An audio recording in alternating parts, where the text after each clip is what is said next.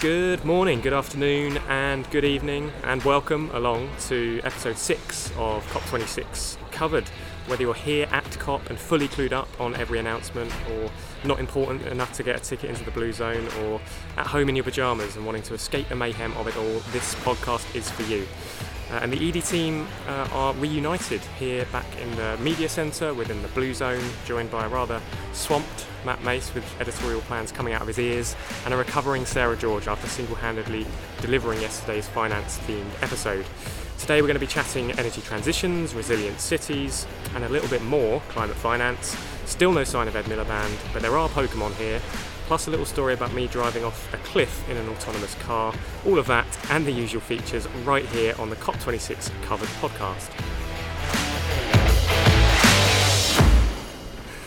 Okay, yes, hello and welcome along to the show. It's currently in real time, 3:48 p.m. on the 4th of November, which means we're approaching the end of Energy Day here at COP26. It's been a hugely significant day of national commitments, action plans, some of which we're still kind of waiting on, which we'll get onto in a moment.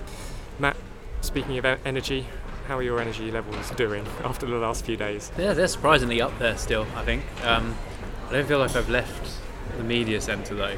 It just feels like home now, to the point where I'm tempted to just buy a sleeping bag and maybe just like crop up and see if it's a bit like, night at the museum when all the doors shut. Do the installations come to life? Yeah. That's where I'm at. So maybe, judging by what I'm talking about now, I'm not really focused on COP.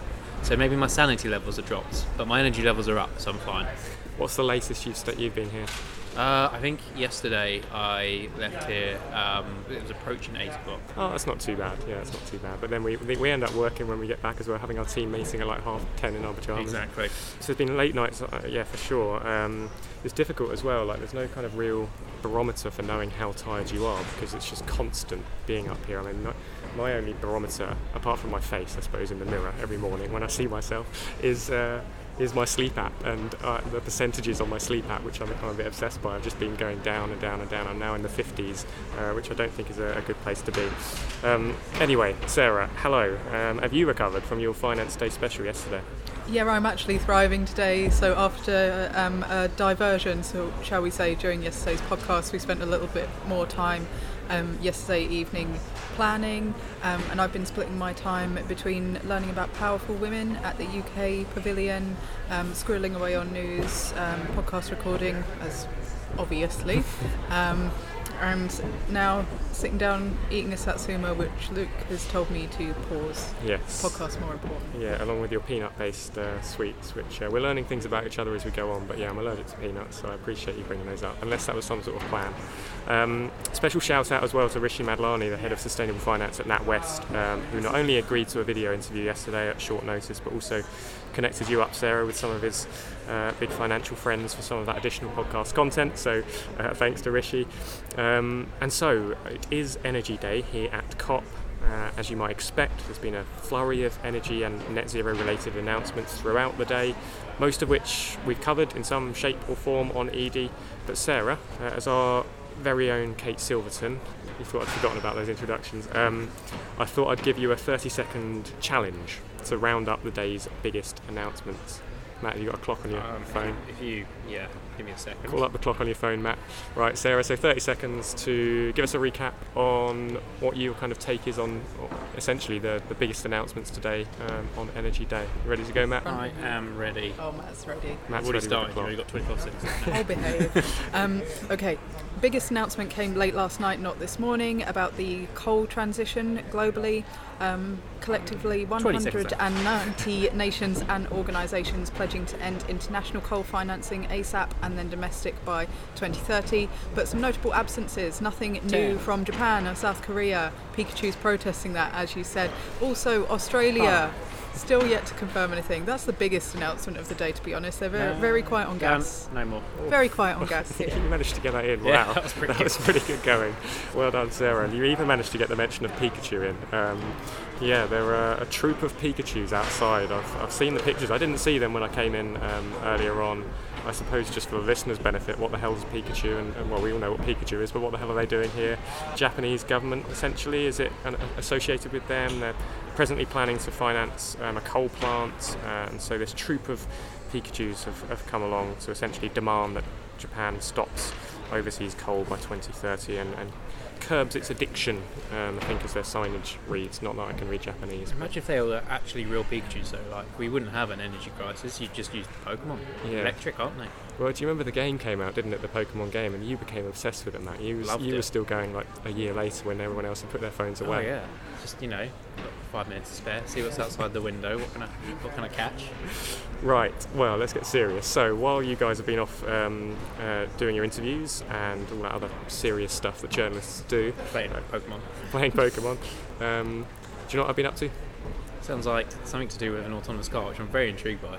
Autonomous car, yeah, I mentioned that just now, I'll come to that. Been seeing some famous people. Should we play a game of who's seen the most famous person at COP so far? Okay. You go. DiCaprio. Oh, okay, Matt wins. Right, next segment. Are you fibbing? There's a photo in the group. Yeah, he did put a photo in the group, actually, to be fair. Anyone from you, Sarah? I thought that was Nico Rosberg. I can't tell people apart when they're wearing a mask. I mean, I've just brushed shoulders with Patricia Espinosa, but that's not really a celebrity moment. That's a UN celebrity moment. And same with Mary Robinson, who was wandering around this morning. Oh, that just reminded me. We're still hoping to get a chat with Mary, aren't we? Oh, it's on the podcast. We're on first name basis with Mary. And anyway, my point was, I saw Greta in the action zone. Followed her around for a little bit. She wasn't taking any interviews, but... So essentially you've been to the action zone twice. You've met Greta Thunberg and Ed Miliband. You've asked them both for interviews, and they both said no. Just want to make sure I got all the facts out on the table there. When you put it like that, yes, that is correct, Matt. I've been pied now twice. Both times I've gone into the action zone. Once by Ed Miliband and once by a 12-year-old girl. So yeah, that was good fun. And then, anyway, secondly, I decided to then, as you say, Matt, take a trip over to meet Sarah in the Green Zone. This is essentially the exhibition element of COP, which houses all of those principal partners and other organisations who are leading the way on climate action. And we saw the guys at Virgin Media O2. We should give them a special mention, actually. O2 as Edie's headline COP26 partner, don't you know? And anyway, they were there and had their autonomous car, or an autonomous car, which was connected up to a range of O2 sensors, essentially, which means the electric car, can be completely connected up to a local network and other cars even. So obviously a potential game changer, particularly if rolled out to heavy goods vehicles.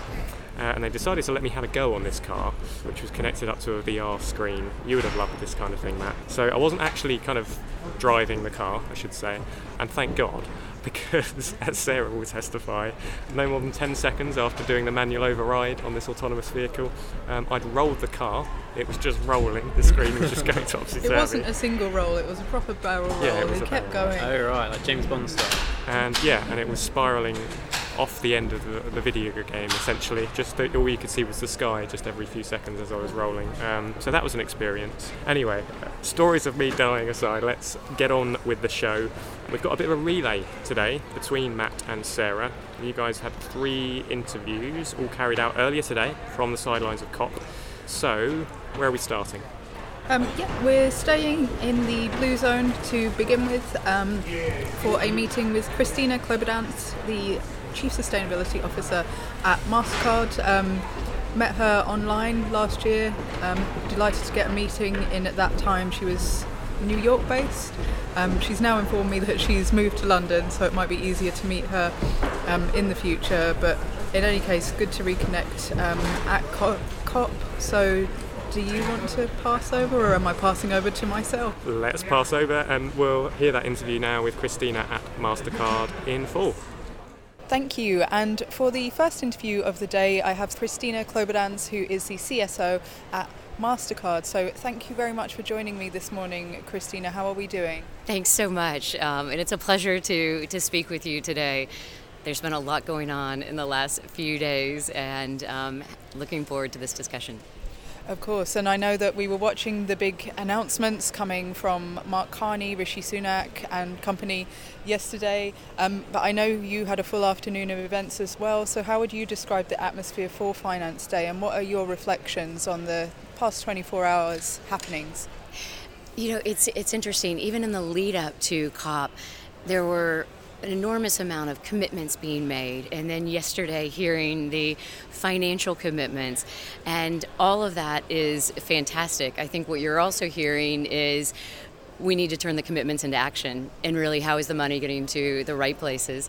And so I think hopefully during these 2 weeks we'll start to really get down into how do we start to drive some of the collective action to make some of the progress. And that's what I wanted to come on to. So on our podcast yesterday, we heard from finance and insurers. In the headlines, we've seen a lot from central banks, governments and intergovernmental alliances. But what is the role of MasterCard in these discussions and in, as you mentioned, that enablement, that action? Yeah, great. Thanks so much. We actually, if you think about MasterCard, we're a payments and a technology company. Our own environmental footprint is not as large as some of the other, but we're very committed to our own footprint in reducing our emissions, which is part of our net zero commitment. And earlier this week, we actually accelerated that timeline from 2050 to 2040.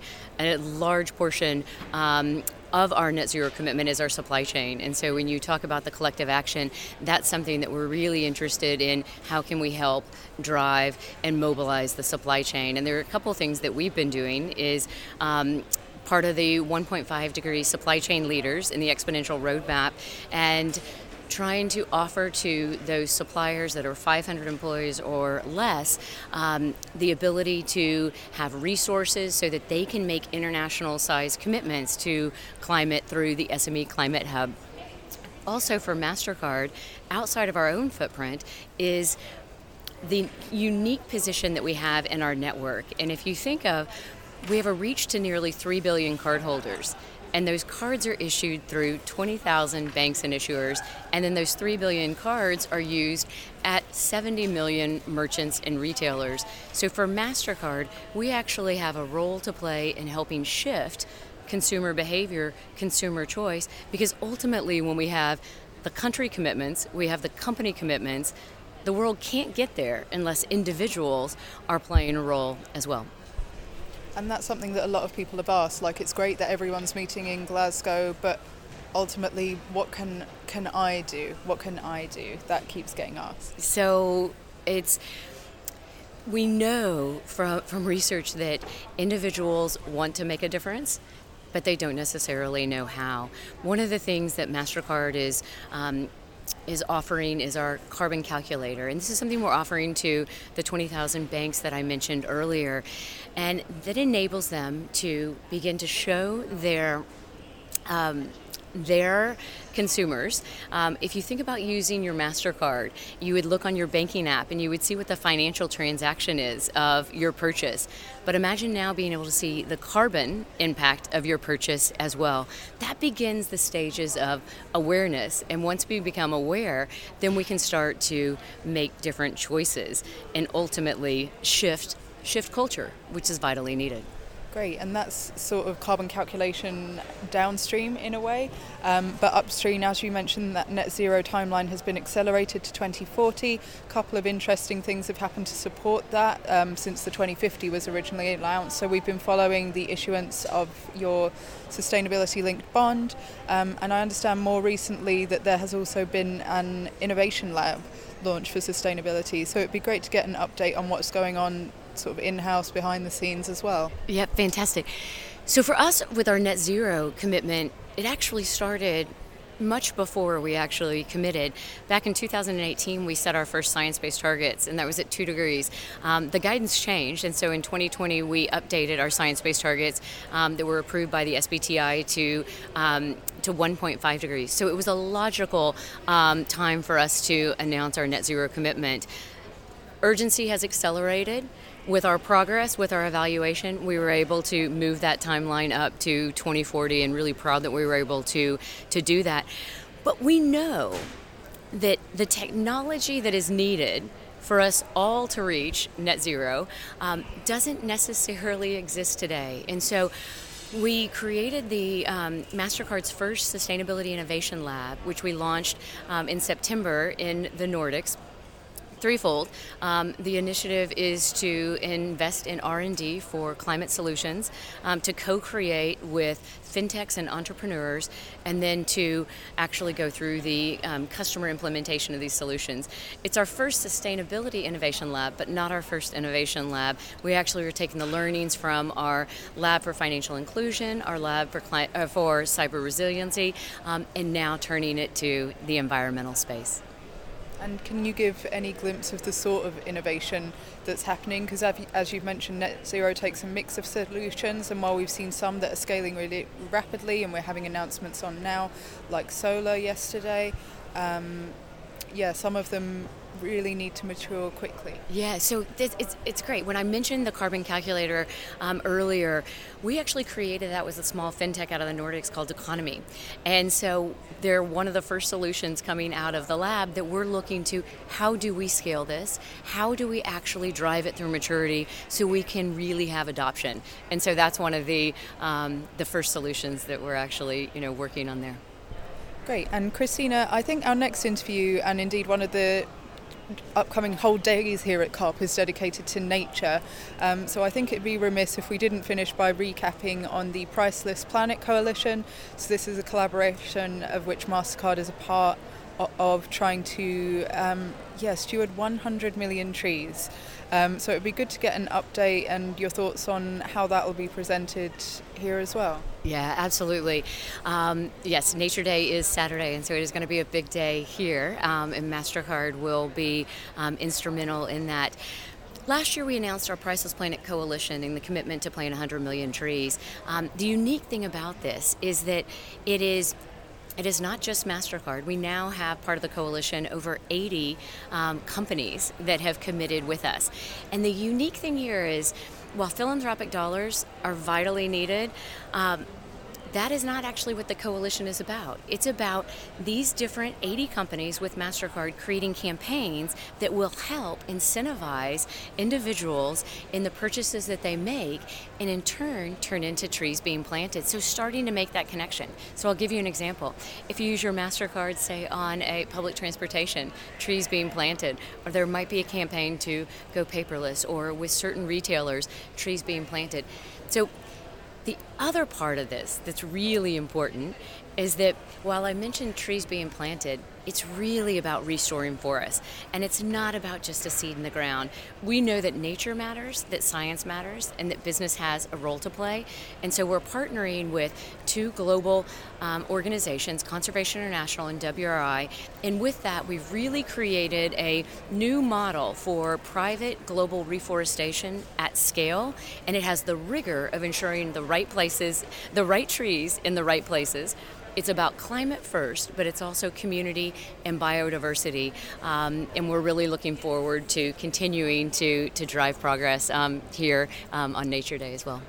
I feel like there's so many more questions being asked about that now of businesses. So which trees, where, why, how, and how are you going to take it beyond seedlings? So a few years ago, I remember it wasn't as at that level, but we've seen it in the UK. We've seen the seedlings just left on the side of motorways.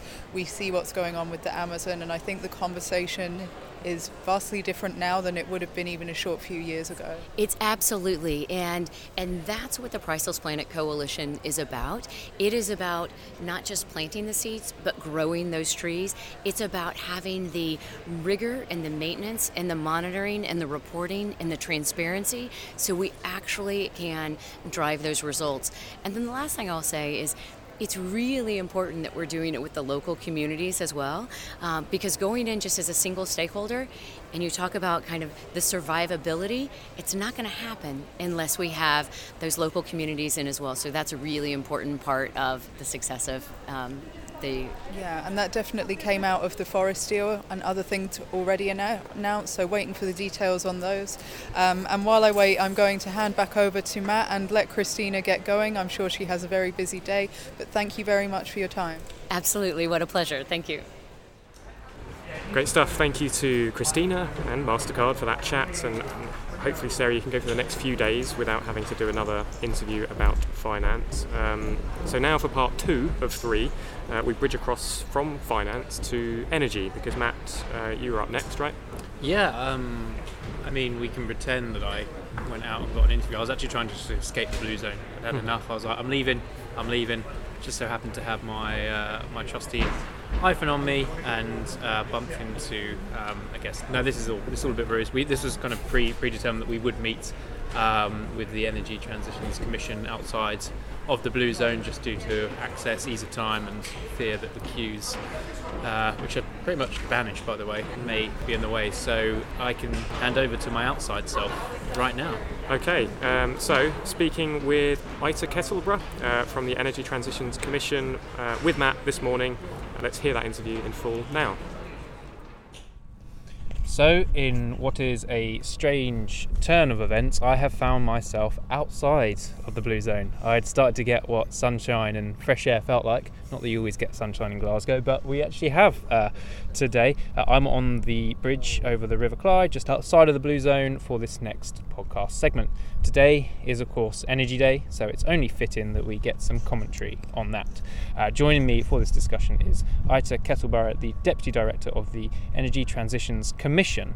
Ita, thank you so much for joining me today and agreeing to speak to me on a bridge, which I appreciate sounds a little bit ominous over an email, but I hope you do like the view at least. How has your Glasgow experience been so far? Thank you. A real pleasure to be here on what is a really beautiful bridge and a beautiful view of the River Clyde. My Glasgow so far, so I arrived on Sunday, got caught up somewhat in the train fun and games, getting from London up north. So it's been busy, it's been hectic, but I think overall it's been very productive and very positive. What has stuck out for me particularly is the real sense that really momentum towards decarbonising the economy, and this real sense that a mid-century net zero vision is the future. It's what we're aiming for. Now, obviously, the real questions are, how do we do that, and how fast can we do that?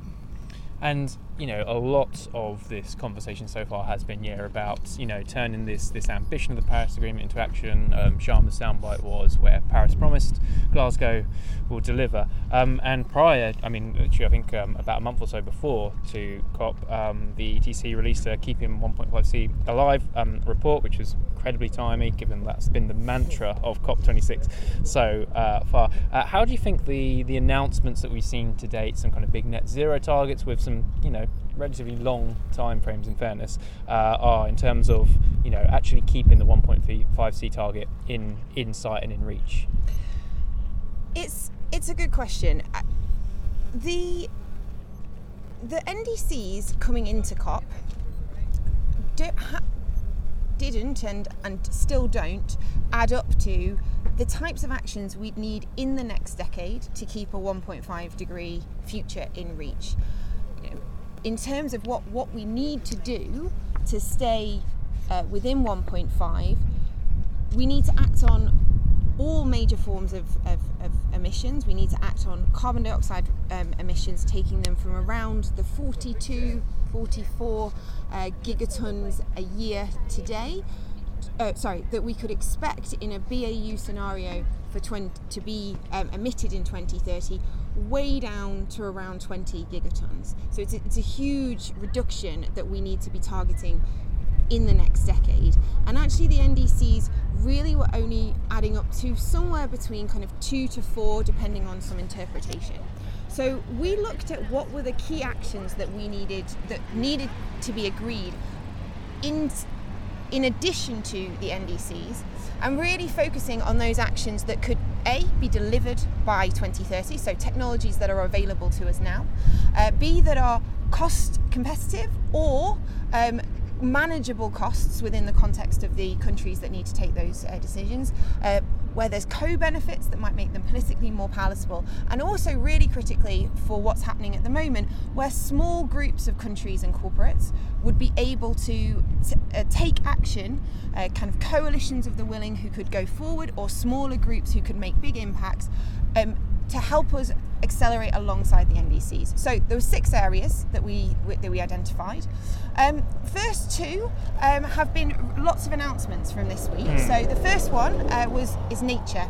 and natural climate solutions. So halting deforestation and also accelerating reforestation. And I think on that first bucket, we've really seen very, very welcome news on the deforestation pledges, with a small caveat that it will require climate finance. It will require finance flows to really make those commitments real. So really important that Brazil is in the picture, that all Indonesia is in the picture. Everyone is signed up to these agreements, but the proof will really be on getting the finance flowing. On coal, which is a big focus for today, on energy, really here lots of really very exciting announcements committing people to phasing out coal, and especially no new coal. So really, really important, decarbonising the electricity system, which will be the heart of a decarbonised economy, is really critical. However, if we want to keep 1.5 degrees in reach, we'll have to go beyond new coal, halting new coal, and we'll also have to phase out some existing coal. And today's announcements don't yet cover that, so more to go there. But the really exciting financing agreements agreed with South Africa, that's a really interesting and innovative way to get that coal off the system. Again, you'll need finance there to help people take it off. So some, much further to go, I think, on coal, but really good first steps and interesting financing mechanisms. And then the next bucket of actions that we identified were really 3 buckets where technology can take the lead, so energy efficiency, supply side decarbonisation in industry, and also ICE phase out, so phasing out cars. I think a lot of that will come next week, with the focus next week, but real momentum in some of the corporate commitments around those. And very finally, the 6th bucket, methane, really critical greenhouse gas, actually historically hasn't really achieved the focus it needs. And the announcement earlier this week on commitments to 30% reduction in global methane emissions, also very a really important first step, but we need to go further, and we need to get more countries committed to that. So some of the big methane emitters, such as Russia, not in that agreement. I don't want to keep you much longer. Thank you so much for finding me. I realise, when you ask someone to meet you outside of the Blue Zone in Glasgow, and the only kind of feature you can say is I'm wearing a coat and a face mask in, COVID times Glasgow, it doesn't really narrow it down. So thank you so much for being able to find me. I'm going to actually go back into the Blue Zone. I feel like I'm getting withdrawal symptoms from it already, and the sun's kind of hurting my eyes. I'm so used to being huddled away in the media centre. So I'm going to run back in there, hopefully get there in time to see who our next interview is. But Aita, thank you so much. Thank you so much. Aita Kettle there at the Energy Transitions Commission, speaking with Matt. So, Matt, segue us into the third and final part of this episode, which I believe you had just now, is that right? Yeah, pretty much just came from. Ran into a few logistical issues around finding each other in the action zone. Lauren, who is the person we're interviewing, had gone up to the Hydro Club, which I don't think I'm allowed into at all. It's very, very VIP-ish. I think they took one look at me and turned me away in that sense. So like, not you, no. And you go. And when I was waiting for outside of the action zone, I thought I saw her, because I had the same kind of long hair and a face mask. Just looked like. I went, Lauren. And this woman went, yes, it's me, Matt. And she went. I looked at her name and it was like Lauren Lipton. I was like, sorry, wrong Lauren. I managed to pick the wrong person who looked similar but also had the same first name, which I think is actually impressive. There's 25,000 people here, there'll be a few Laurens. But the fact that they look the same, and I just happened to call out to them. So who did you speak to? So we had a chat with the Resilient Cities Network. As I explained in the chat, they've just launched a new scorecard all around resilient cities, believe it or not, but in terms of not just the climate crisis, but in terms of kind of social inequalities as well, and trying to kind of twin those two issues to ensure that any kind of plans made today delivers not just a low carbon future, but a just transition as well. Okay, well, let's hear that chat with Lauren, hopefully the right Lauren, in full. So yes, I am now back inside the Blue Zone. I had my fun in the Glasgow sun earlier, but I've come back to a much more familiar setting and a much busier setting than I was expecting. I am in the action zone in the Hydro for our next interview. So Earlier this week, the Resilient Cities Network unveiled the Resilient Infrastructure Diversity and Equity RIDE scorecard. The scorecard aims to help cities reimagine what is meant by climate-ready infrastructure. It places social and racial equity on the same level as the evaluation of traditional structural design elements and financial feasibility of projects. So essentially it prioritises projects that embed equity into project design early in the process. Joining me to discuss this pretty landmark scorecard launch is the network's executive director, Lauren Sorking. So Lauren, thank you so much for joining us on the EED podcast. I always start with these questions. How has your Glasgow experience been so far? Well, I have to say the city has been absolutely amazing. Glasgow is an amazing host city for COP. Everything from the public transport that's available to just the kindness that everyone that I have met from the city has extended has been pretty tremendous. And you can see that there's really a transformation here in Glasgow. I had the privilege of spending most of yesterday doing meetings with the city leader, Susan Aitken, and you can really see the industrial transformation towards a green city here in Glasgow. And I think that is a real inspiration for a lot of cities around the world who are going through similar changes. Yeah, I was outside earlier doing an interview, and there was, green electric buses coming past, and every kind of taxi you saw had the kind of COP branding on it. They've really tried to embrace this, and you hope that it's just not just for COP, but carries on outside of it as well. And as you can see in the action zone today, there's hundreds and thousands of people here that are all trying to embrace that same narrative. But what I was hoping to talk to you today, because COP26 has been a big moment for the network with that RIDE scorecard that I touched on earlier. So I suppose a good place to start is perhaps just a little bit more about that scorecard and why you felt that was needed in kind of today's society. Yeah. Thanks, Matt. Well, it helps to know a little bit more about Resilient Cities Network and why we exist. So Resilient Cities Network is the premier resilience network in the world. We have about 97 member cities in 41 countries. And it's our job to help cities to be strong in a world where things are going wrong. And that means that they can stand up in the face of any kind of shock or stress. And the number one stress that all of our cities face is actually climate change and how they're going to deal with the changing climate. The second is how they're going to create economic opportunity. And you won't be surprised by this, but a number of our cities have been very, very badly affected by the pandemic. And the main shock or the main issue that they deal with because of the pandemic is problems with the economy, people losing jobs, people not being able to get out there and make ends meet. So what we do with cities is we empower them to plan and invest better. So that takes us to the scorecard. So we have really a once-in-a-lifetime opportunity right now because of the climate, because of how we need to reach net zero by mid-century, but also because of the pandemic, many, many countries around the world are investing in recovery. If we don't invest intelligently in recovery and meet both net zero goals as well as equity goals, then we're always going to be in recovery mode. Because as the pandemic has shown us, we're only as strong as our weakest link. We saw vulnerable communities around the world that can put a stop to a city's recovery if you haven't shored up those vulnerable communities, if you haven't protected them. So when we're making major infrastructure investments in cities, we not only have an opportunity, but we actually have an obligation to make sure that those dollars are also going to deliver equity benefits. They're going to deliver jobs for people. They're going to make sure to take care of those vulnerable communities. So this scorecard was designed to ensure that that can happen. And it can be used for any kind of city anywhere around the world. I think there's almost a danger of when we talk about resiliency, you do look at it just through the climate lens. You don't necessarily map out those aspects that you've just spoken about. And do you feel that there's a real benefit to aligning the social and equity aspects of a city to the climate? Because I'm guessing, you mentioned that the pandemic, affected people differently. The climate crisis is going to do the same. So is this kind of planning really going to actually improve resiliency across all spectrums? Absolutely. In fact, what I would say is it's not just that equity is an added benefit. It's that you actually create a tremendous risk if you don't think about equity. And one of the best partners for the resilience conversation is actually the finance and insurance industry. They're the ones who take your risk into account.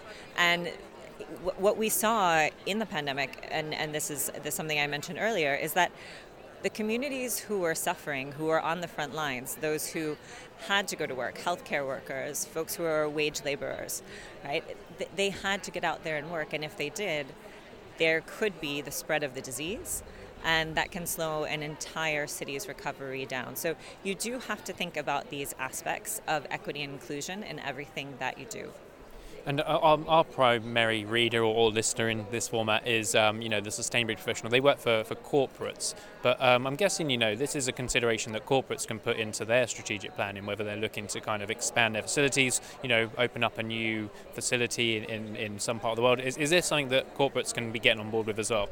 Absolutely. The scorecard can be used for any kind of investment or project. So it will take into account what kinds of equity benefits you can have, what kind of job creation benefits you can have, and also how the project might benefit in terms of diversity. We see a lot of corporates nowadays incorporating equity and inclusion in the decision making that they do, but there haven't been tools that are agile, easy to use, and take all of these aspects and put them into one place for projects. So this is a very easy to use tool. Corporates can access it as well. We're going to make it available to really take into consideration how they can drive benefits into the communities that they work in. And I think if you ask any business, how do you really grow a relationship with a community, with a city, where you invest and where you want to build and expand over the years, you've got to take into account those community benefits, and that goes for companies that are as big as banks or companies that are doing industrial work to small and medium enterprise. You have to invest in community.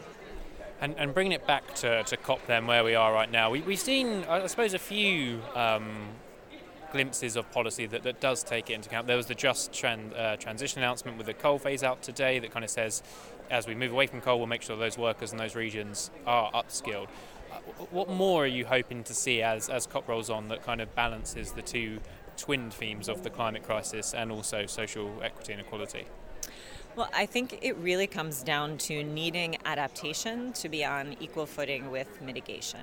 We see massive announcements around net zero, and I think we haven't seen as many announcements of how we're going to mobilize that funding, right? The $100 billion or more, and it really does need to be more, that communities need to transition and also to keep safe their communities that are in vulnerable areas, right, along water bodies, and communities that really depend on climate at-risk resources, natural resources, for their survival. And just more broadly then, a very kind of broad question, which does follow directly on from that, COP26, if it's a success, what does that look like to you? That looks like more funding for communities for adaptation. It looks like more subnational financing, and it looks like a much more transparent system for the costs of climate change, how we take into account those risks, and then how we transfer funds to those communities who will need those funds the most to adapt and to build their resilience. Well, I mean, we've seen the launch of the UN's adaptation report and the warnings that's had to hold today, so hopefully that's a nice solid foundation for those needs to be addressed at COP26. But Lauren, I don't want to keep you any more of your time in what's an incredibly busy schedule by the sounds of things, so thank you so much for taking part today. Most welcome. It's been a pleasure to talk to you. Yes, thanks again to the Resilient Cities Network and indeed all of today's guests on the COP26 Covered podcast, because that brings us to an end of today's jam-packed episode. And it's a rather abrupt end because Sarah and I need to rush off now to a video interview with the climate group, so stay tuned for the website for that. It's going to be a late evening for me, isn't it? I'm just suddenly realising with all the editing I've got coming up. But before we go, Matt, you're going to be taking the podcasting reins tomorrow, right? Yeah, I mean, we can tell them, or I can just leave it as broad as we're going undercover. We're going undercover, so yeah. COP26 Covered is going undercover. Okay, well, I think I'm looking forward to that. So make sure you're subscribed to this podcast. We're publishing new episodes of COP26 Covered throughout COP26 every day, capturing all of the big announcements and bringing you a range of exclusive interviews from the various zones here at COP. You can subscribe to COP26 Covered wherever you get your podcasts, and for full info and audio links, visit ed.net/podcasts/COP26. But for now, as the sun is... Hey, what about question of the day? Oh, question of the day will wait till tomorrow/Saturday's we'll do a episode. bumper question of the day. Luke has been pied so many times that he's decided to pie me.